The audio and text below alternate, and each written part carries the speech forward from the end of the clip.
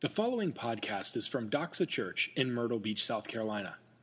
For more information about Doxa Church, please visit us online at www.doxachurch.org. Good morning. This morning's scripture is coming from Luke chapter 8, verses 4 through 15. As a large crowd was gathering and people were flocking to him from every town, he said in a parable, a sower went out to his seed. As he was sowing, some fell along the path. It was trampled on, and the birds of the sky ate it up. Other seed fell on the rock. When it sprang up, it withered, since it lacked moisture. Other seed fell among thorns. The thorns sprang up with it and choked it. Still, other seed fell on good ground. When it sprang up, it produced a crop, 100 times what was sown. As he said this, he called out, anyone who has ears to hear should listen. Then his disciples asked him, what does this parable mean? So he said, the secrets of the kingdom of God have been given for you to know, but to the rest it is in parables, so that this is the meaning of so that looking they may not see, and hearing they may not understand. This is the meaning of the parable. The seed is the word of God. The seed along the path are those who have heard, and then the devil comes and takes away the word from their hearts, so that they may not believe and be saved. And the seed on the rock are those who, when they hear, welcome the word with joy. Having no root, these believe for a while and depart in a time of testing. As for the seed that fell among thorns, these are the ones who, when they have heard, go on their way and are choked with worries, riches, and pleasures of life, and produce no mature fruit. But the seed in the good ground, these are the ones who, having heard the word with an honest and good heart, hold on to it, and by enduring bear fruit. Thank you. This has been God's word. So, I am what I call an optimist. Or I like to say I have a positive outlook on life. When I see the glass, it's half full. Some people call me a dreamer. I like to call myself a visionary. I see a preferred future that is positive as I'm looking forward to where God is wanting to take me and take us. Like I see a place forward. Dale and Megan, I don't know if they would use those same descriptions about me, particularly the optimist part. So I would describe myself as an optimist or optimistic. Megan would describe me as, depending on when you caught her, he sees things out of rose-colored glasses, or she might say he's a little bit deluded sometimes. She likes to call herself a realist. I call her something else sometimes, but that's what she really brings to the table for me. So as a part of that sort of makeup for me, I don't like bad news. I need to know what's going on in the world, but I don't like to know bad news. Not so much about what's going on in the world, but so much about me. So let me just give you an example of how this has played out in my life.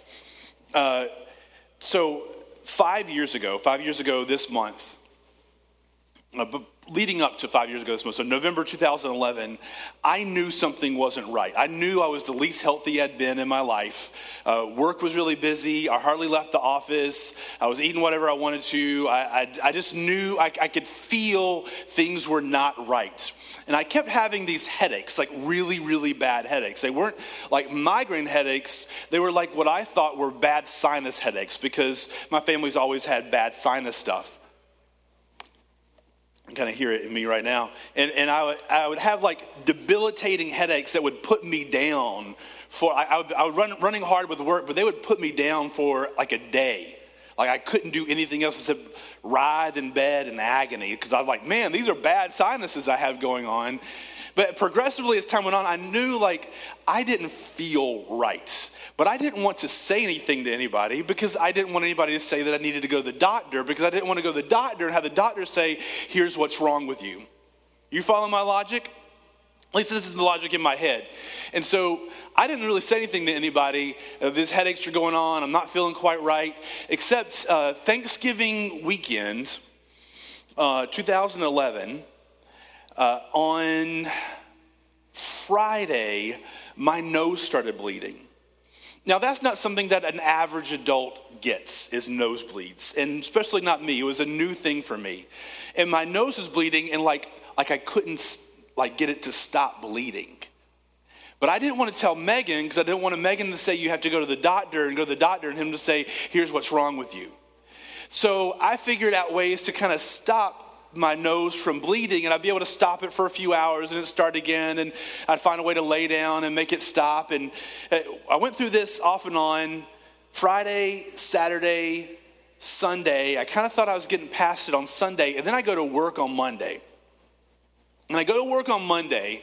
And I'm in my office. I have some employees, but they're not in the office with me. They're across the street. And it happened to be a day the guy who shares the office with me is not there. It's just me.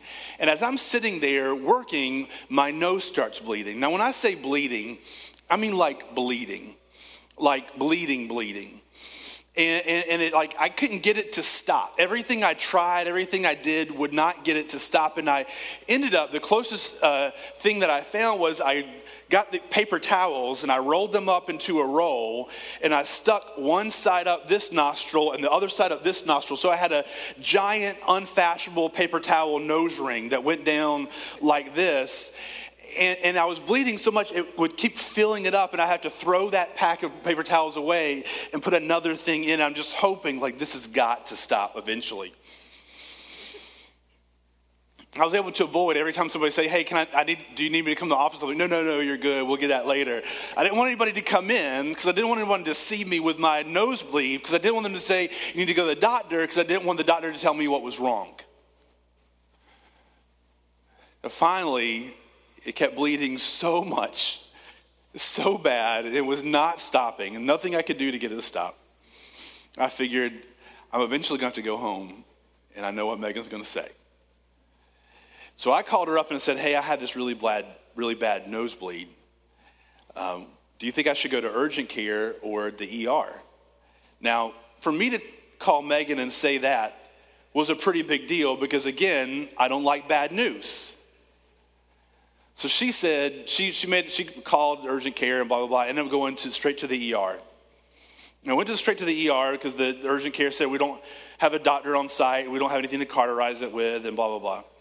So I went to the ER, and I got to the ER, and Namonte probably knows already what's going on, is I check in, they pull me back to the back, and they start checking out my nose and doing all the other diagnostics right at the beginning, and the guy who's checking my blood pressure looks at me and says, you're not going home tonight.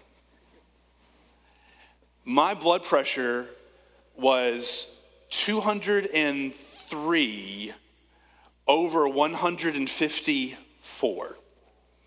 Now, if you're not aware of what it's supposed to be, those are almost double what they're supposed to be. My blood pressure was off the charts. They ended up checking me in, doing all this stuff, and apparently what was going on was my nose was bleeding in order to keep my brain from exploding. It was the last release valve to let out the extra pressure of my blood so that my brain, I would not have a stroke. My brain would not explode on me.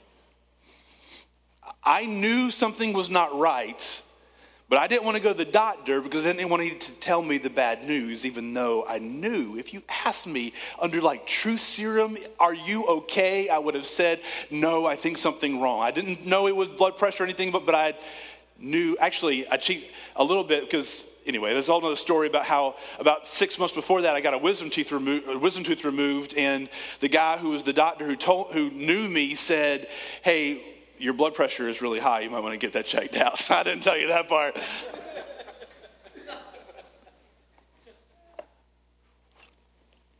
I don't like bad news. But most of us don't like bad news when it involves something that we don't really want to know. Now, there are some sickos that like bad news, and they are the kind of sickos who send me crying Jordan memes after Clemson loses late at night. Too soon, Miles.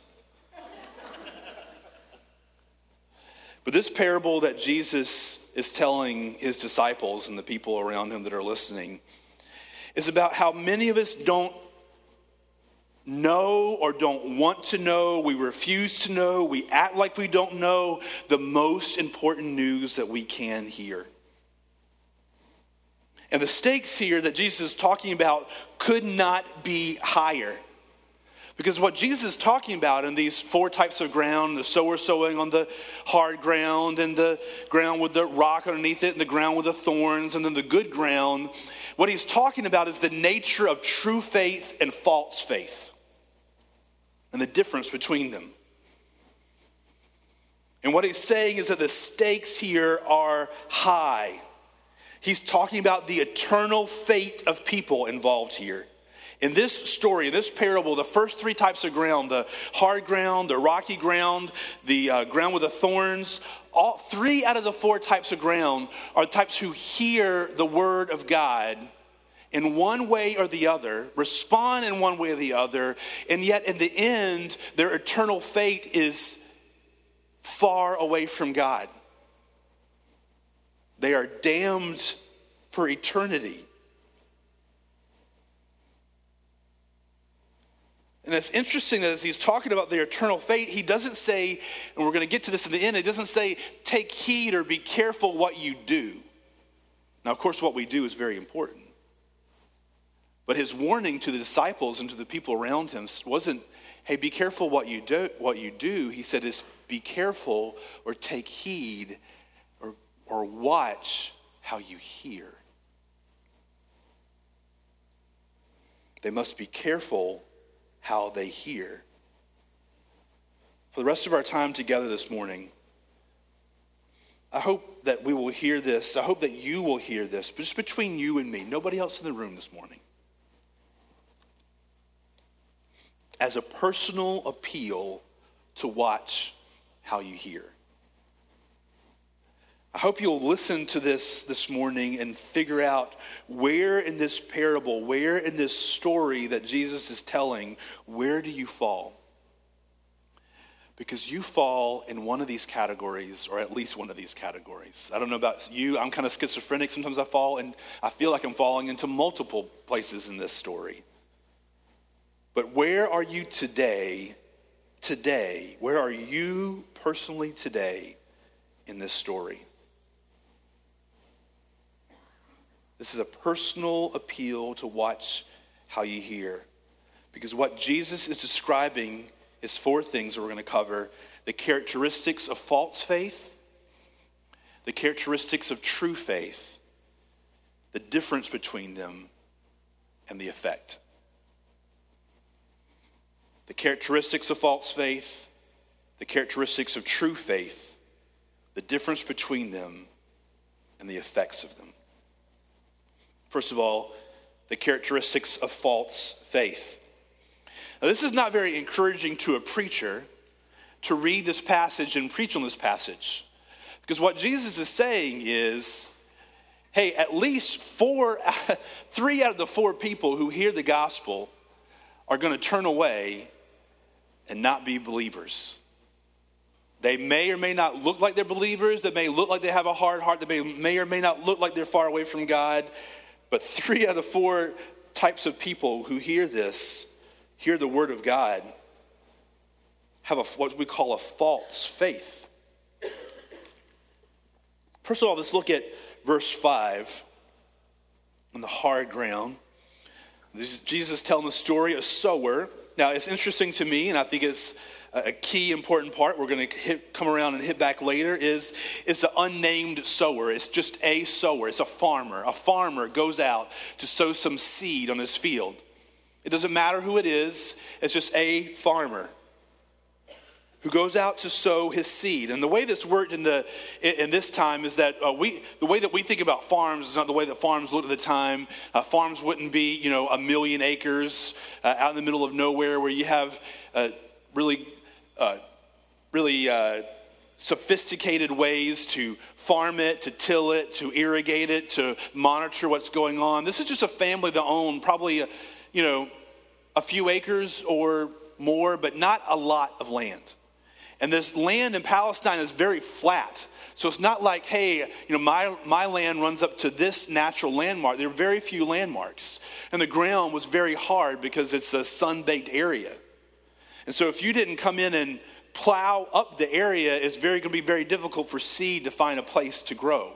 And the way the farmers did at the time is they would come through. They didn't so I grew up in the country, and so I know a very little bit about farming and gardening. And the first thing we'd come to do is we'd come in and plow up the ground, and then we would we'd cut through the rows that we're going to plant the seeds in, the raised beds, the raised rows. But that's not the way they did it. They would come through and they would sow the seed on the ground. Then they'd come through behind that and plow it. And by plowing it, they would turn the dirt over on top of the seed, so it would be then planted, and they broke up the ground. So they would sow first and then plow on top of that. A sower, a farmer, went out to sow his seed, and as he sowed, so he's just walking through, he's got a basket, he's sowing the seed. Some fell along the path and was trampled underfoot, and the birds of the air devoured it. This is the first type of soil he is talking about, the first type of ground.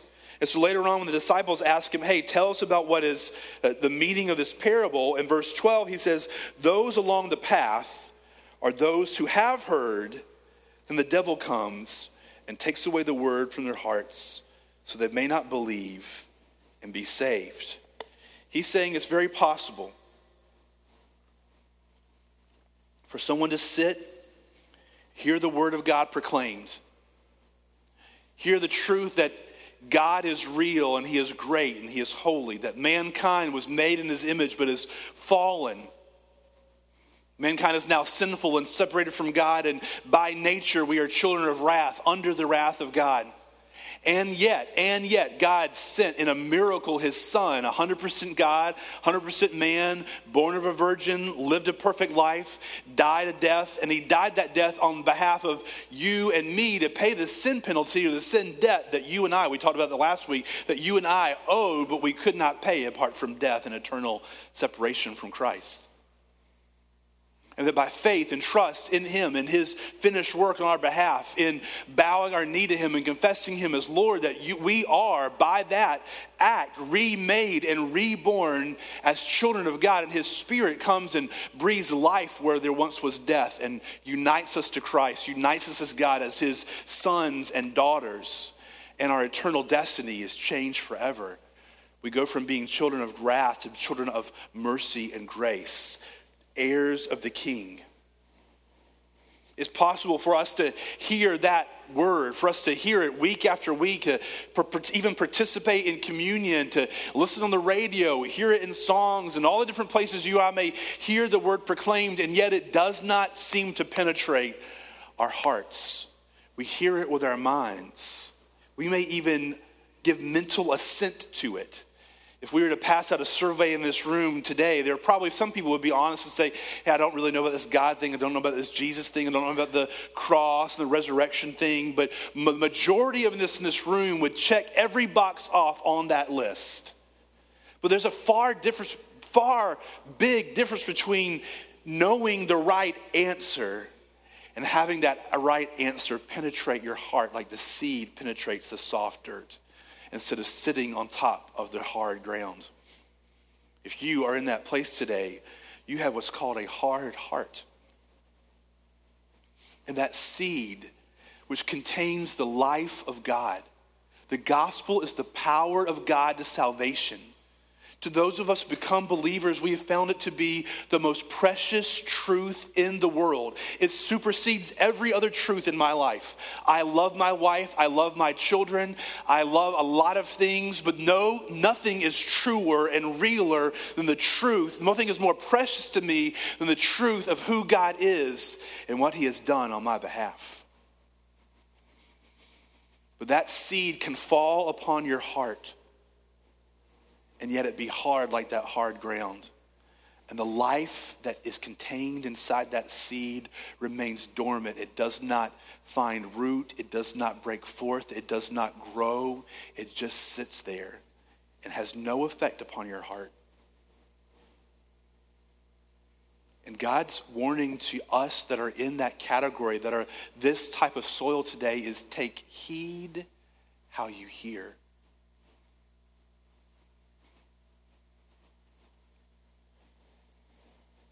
It says that some passersby, some people walked by and the word was trampled underneath their feet. The seed was trampled underneath their feet. It was quickly squashed by the busyness of life. There are many of us in here who hear in other churches all across the country and the world, we hear the word of God, and there are more ways. If you're for some reason, a Christian junkie, and you like to listen to a lot of podcasts and read a lot of books, there's so many ways that you can hear the word of God today. And yet you can hear it all over the place. And yet it hit your hard heart, not find root, and then you turn around and leave, and the busyness of life comes, and it's trampled underneath before it even takes root. He says, and then the birds of the air came and devoured it. In verse 11, he says verse 12, he says that the devil is the one who comes and takes away the word from their hearts, so they may not believe and be saved. There's some of us in this room, we come and we hear the word of God proclaimed here or community group or wherever. You hear the word of God proclaimed and you leave, and all of a sudden it might affect you, it might interest your brain, it might interest your mind. You might have a conversation about it while you're here in your mind with maybe some other people, but as soon as you leave, something comes in and just takes it away. And before you even leave here, you're thinking about lunch or the Cowboys game, so help you, or the Panthers game, or whatever. And it's gone before it even finds root. The second type is verse 6, and some fell on the rock, and as it grew up, so there would be a rock. It was, of course, the soil was very rocky in Palestine, and there would be, as you'd come through and you till it up, it might turn a rock, excuse me, might turn a rock over, and or as you come through and you plow, there's a hard rock underneath, and your plow just kind of runs over the top of it and breaks up the shallow bit of ground on the top, but it doesn't go deep. And what happens when that happens is the seed is very close to the surface of the soil. And so when the seed is sitting underneath and all the right conditions are met and it starts to break forth and starts to grow roots and then grow a sprout up, you see it faster than the other sprouts because it's nearer to the surface. And it springs up, and it springs up quickly, it springs up fast, and yet there's not enough soil underneath it for it to build a sufficient root system to gather the nutrients and water that it needs to sustain life. So when the hot Palestinian sun rises and it beats down upon that tender shoot, it withers and it dies. It doesn't have the nutrients, it doesn't have the water that's needed to sustain life, and it doesn't because it doesn't have the sufficient root system that it needs in order to live. There's some people in this room, we hear the word and there's a sudden response. We're the fast responders. Sometimes it's because there's a new preacher. Sometimes it's because there's a new church. Sometimes it's because we hear a new idea. But man, we're like, yeah, this is awesome. And from the outside, you can sometimes you can see that it's going to be a quick one and done kind of deal. Because the excitement isn't about Jesus. The excitement isn't about what he has done for you. There's not a weight upon your soul of your state apart from him. There's not a sense of deep and incredible gratefulness and thankfulness because of what he has done on your behalf and how he continues to uphold you and pour his life and presence upon you. Then the excitement is about a new idea or a new preacher or a new church. Or maybe it's a new crisis. Some of us in this room, we're crisis believers. We're going along okay, and then something bad happens, and all of a sudden, man, our spiritual life seems to flourish, and we respond quickly. God, help me.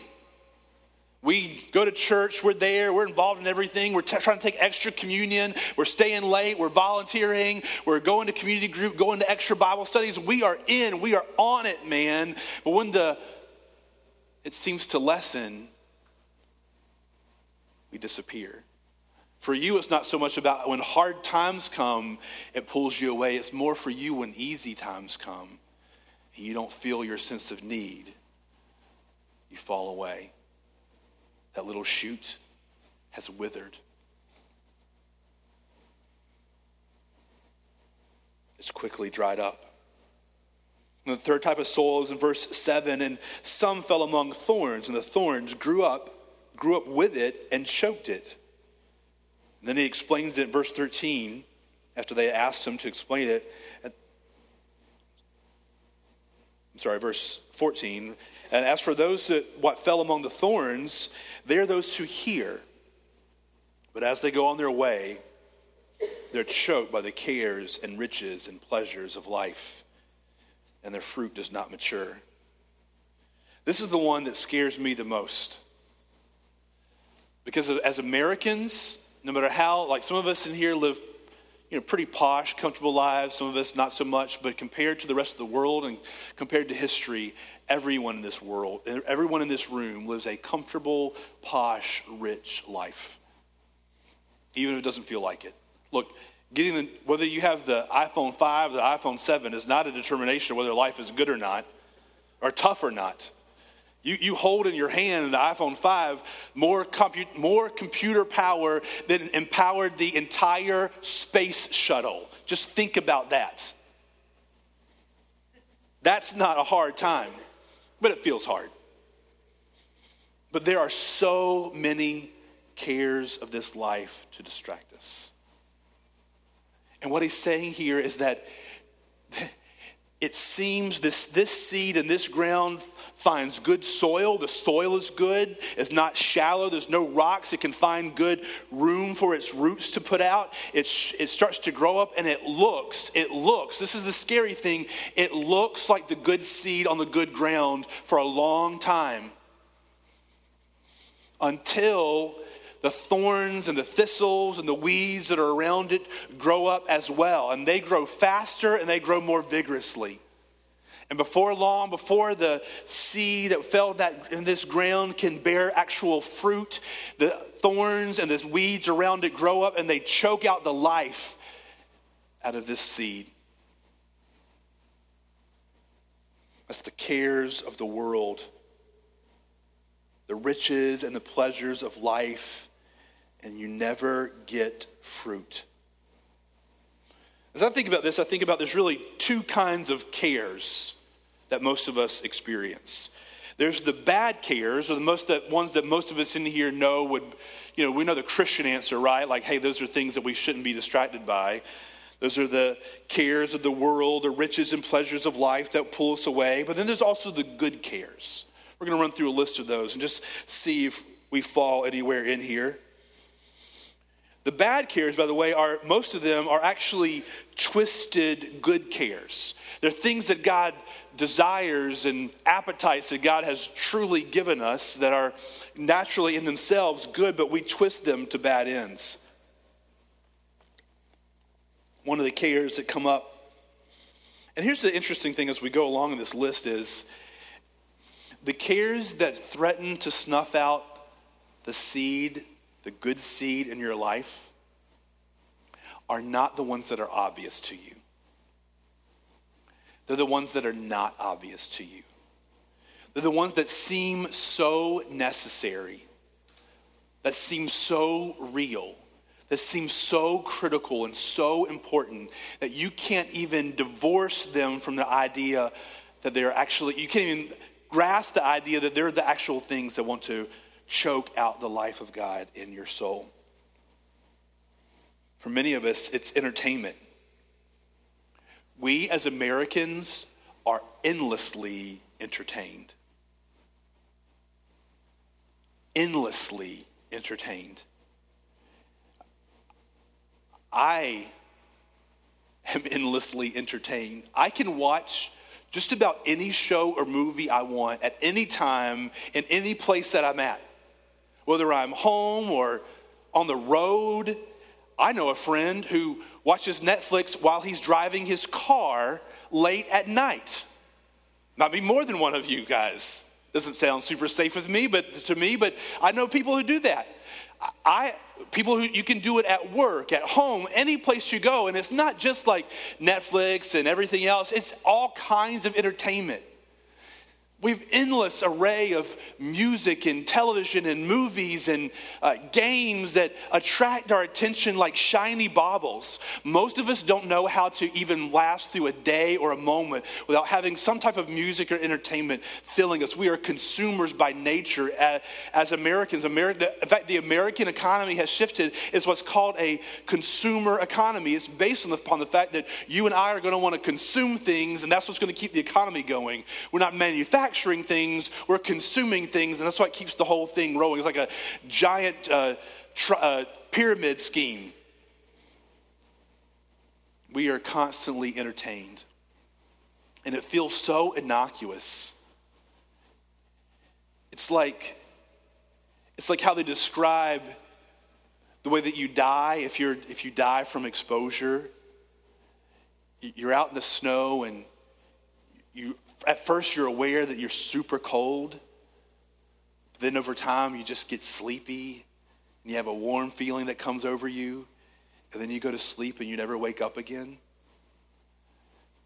That's what endless entertainment is for us. It can be Facebook or Twitter. It can be interesting articles that are intellectual in nature, but it's still entertainment that distracts us. It's the cares of the world that distract us from what's most important. For some of us, it's social needs and wants.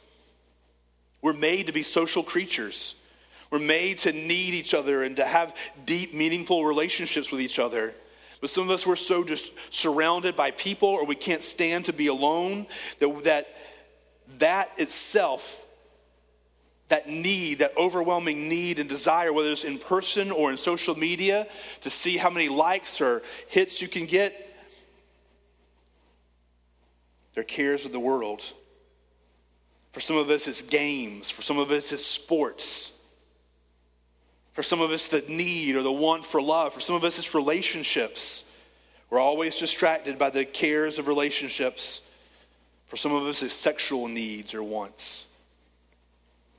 And the good cares, the ones that seem so good and Christian and godly, that's the relationships we have with other people. That's the relationship we have with our spouse, relationship we have with our children, our career, business. I have to support my family, even involvement in church. Cares of this world that keep us busy, that seem innocent. But behind the mask of innocence, it's the thorn and the thistle that would choke out the very life of God that is growing. Listen to this. The enemy of your soul has no care whether he steals the words from your soul through cares that are explicitly bad or ones that are seemingly good. He doesn't care how he does it. If he can distract you through sex and lust, he will do that. If it's through an inordinate amount of attention and devotion to your children so that you place them at the center of your life rather than him or your spouse or anything else, he will do that. He will use everything that seems necessary and good, whatever it takes. That's the characteristics of true faith, of false faith. Let's look at the characteristics of true faith. Verse 8, and some fell into good soil and grew and yielded 100-fold. And look at his description in verse 15. As for that, in the good soil, they are those who, hearing the word, hold it fast in an honest and good heart and bear fruit with patience. We just talked about the characteristics of false faith. Let's look at the characteristics of true faith and judge for ourselves, where are we in this mix? He says, first of all, that the word is heard carefully. Not just the word is heard, but the word is heard carefully. It has to do with a heart posture of how you hear the word. Do you hear the word as this interesting idea, or I'm going to judge whether it's true or not? Because if you're judging, it's not my words, but God's word, not the things that I have to say that are my opinion, but the things that are written in the word of God. If you're judging, hey, whether that's true or not, you've placed yourself as the judge over God himself. There's a heart posture involved in saying, I'm coming to hear the word of God proclaimed. Or at some point, whenever you came into the room and you came in as a skeptic, but at some point in the proclamation of the word, or your friend is going over the truth of the gospel sitting across from you at a table, your heart changes and you realize God is God and I'm not, and therefore I need to hear the word of God humbly, carefully. I need to hear it as an important instruction to me. I don't like heights. So if you were to land me, I'm not a big skier because for multiple reasons, but it involves heights and going down sides of mountains very fast. Why would you do that? I don't understand. But if you were to land me on the top of a mountain, not try skiing, it's just not my deal. If you landed me on the top of a mountain, like what is it, 4 diamond, 5 diamond, black diamond, I don't even know what they are, but five black diamonds, if that's a thing. I'm making things up as I go along. If you land at the top of that mountain and say, hey, get down to the mountain, but here's the instructions that you need because we're about to leave you here, I would be very carefully listening to every instruction you have to say to me. Very carefully. Because my mind and my life depends on it. And at some point, if you're going to be a Christian that is a believer and is a believer that lasts, you're going to approach the word of God like it's instructions that your life depend upon it, because it does. And you'll listen to hear what the instructor has to say to you and not your opinions about it yourself. We know that the word of God is heard carefully because he says it in verse 18, take care how you hear.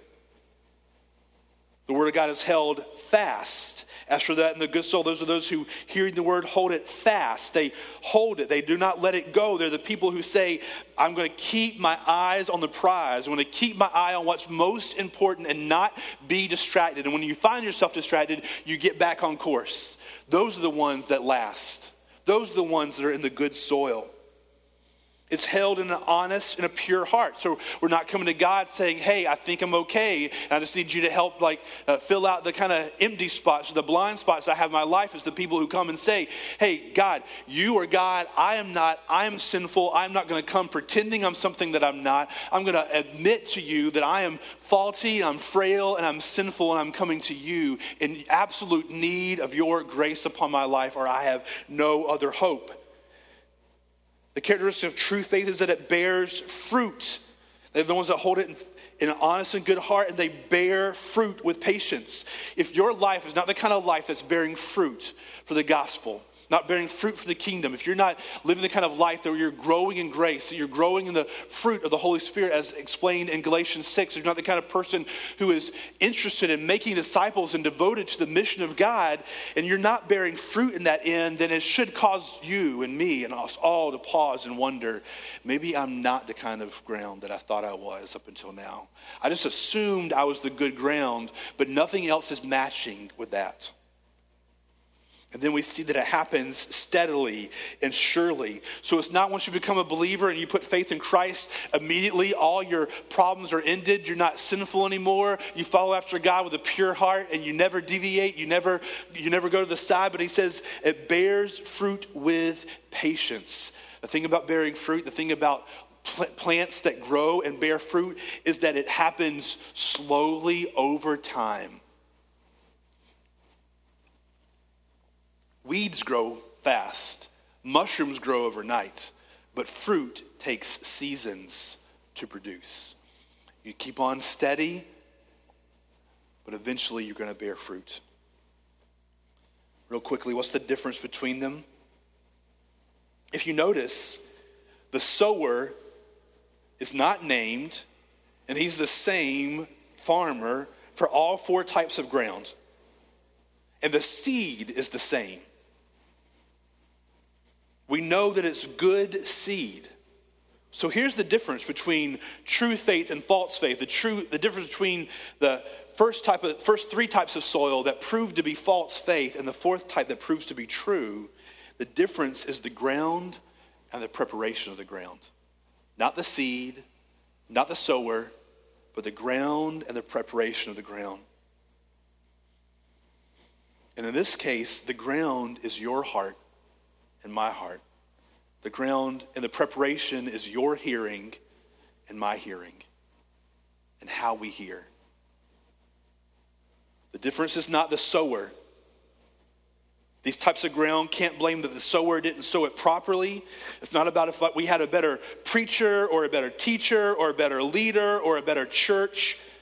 The problem is not the seed. The seed is good seed. The gospel is the gospel. Whether it's proclaimed eloquently or it's proclaimed roughly, the gospel is the gospel, and it is an effective seed. The problem is not the birds that come and steal it away. The problem is not the people that tramp it underneath their feet. The problem is not the rock underneath the ground. The problem is not the thorns that grow up. The problem is the lack of preparation upon the soil of your heart that leaves your heart either hard, shallow, or in the midst of the competing cares of this world and the riches and pleasure of life. There's a difference in the hearing, and that difference makes all the difference in the world.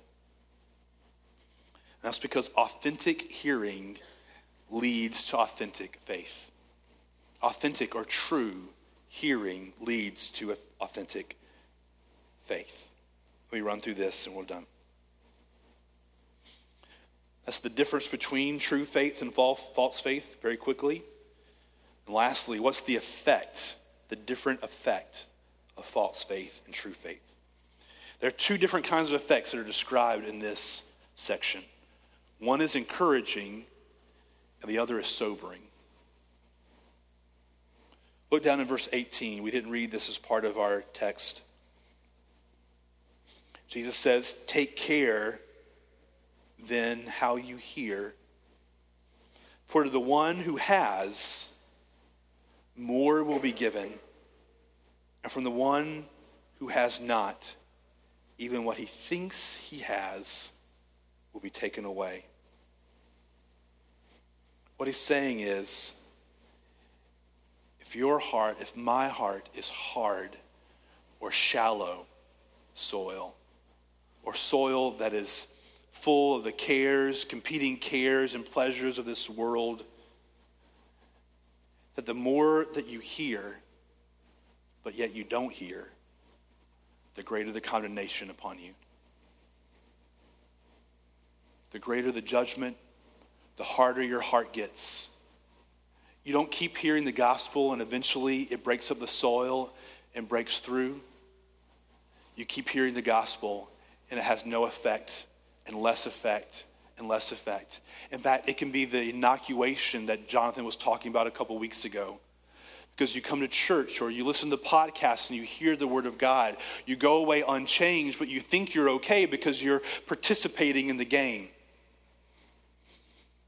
When in fact, if you were not listening to podcasts and weren't coming to church, maybe God could use that to prick your conscience. But as is, your conscience stays airtight because you're playing the game. The more you hear but don't hear, the greater the condemnation is upon you. The more judgment is being laid up against you. The stakes of hearing but not hearing are incalculably high. But then the good news, the good effect, is that to those who have, more will be given. You will receive greater grace. If you come and you hear the word, not just on Sunday mornings, but in your own personal time, in podcasts, in community groups, and hanging out with each other, when you hear the word with an honest and a good heart, humbly, with patience, with endurance, when you hold it fast, more and more grace is given to you. And you will end up bearing much fruit. Which is the interesting part of the story, isn't it? The command isn't to cause life to be, that you can't do that. That's hidden in the kernel of the seed. Your command is not to make yourself bear fruit or to go out and do good things. That's the effect of true faith. Your job is to hear correctly, to hear humbly, so that God would break up the soil in your heart, and he's the one that causes fruit to bear in your life.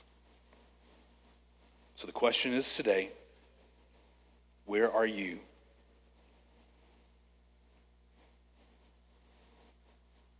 Today, what type of soil are you? I pray that we wouldn't look back on a past experience and think, hey, everything's okay. I experienced something one time. This is saying you can spring up and experience great things, but yet down the road, prove that was not true faith. I pray we have people of true faith and people who would pursue our life in such a way to reject the cares of this world and with dogged determination, determined to hear the word of God, to hold it fast with an honest and good heart, and bear fruit with patience. I pray we would take heed how we hear. Thank you for listening to this podcast from Doxa Church. We are so glad that you took the time to join us today. At Doxa, we exist to make disciples who joyfully worship Jesus with their whole lives. We invite you to join us. Doxa Church meets at 10 a.m. every Sunday at River Oaks Elementary School. For more information about Doxa Church, please visit us online at www.doxachurch.org.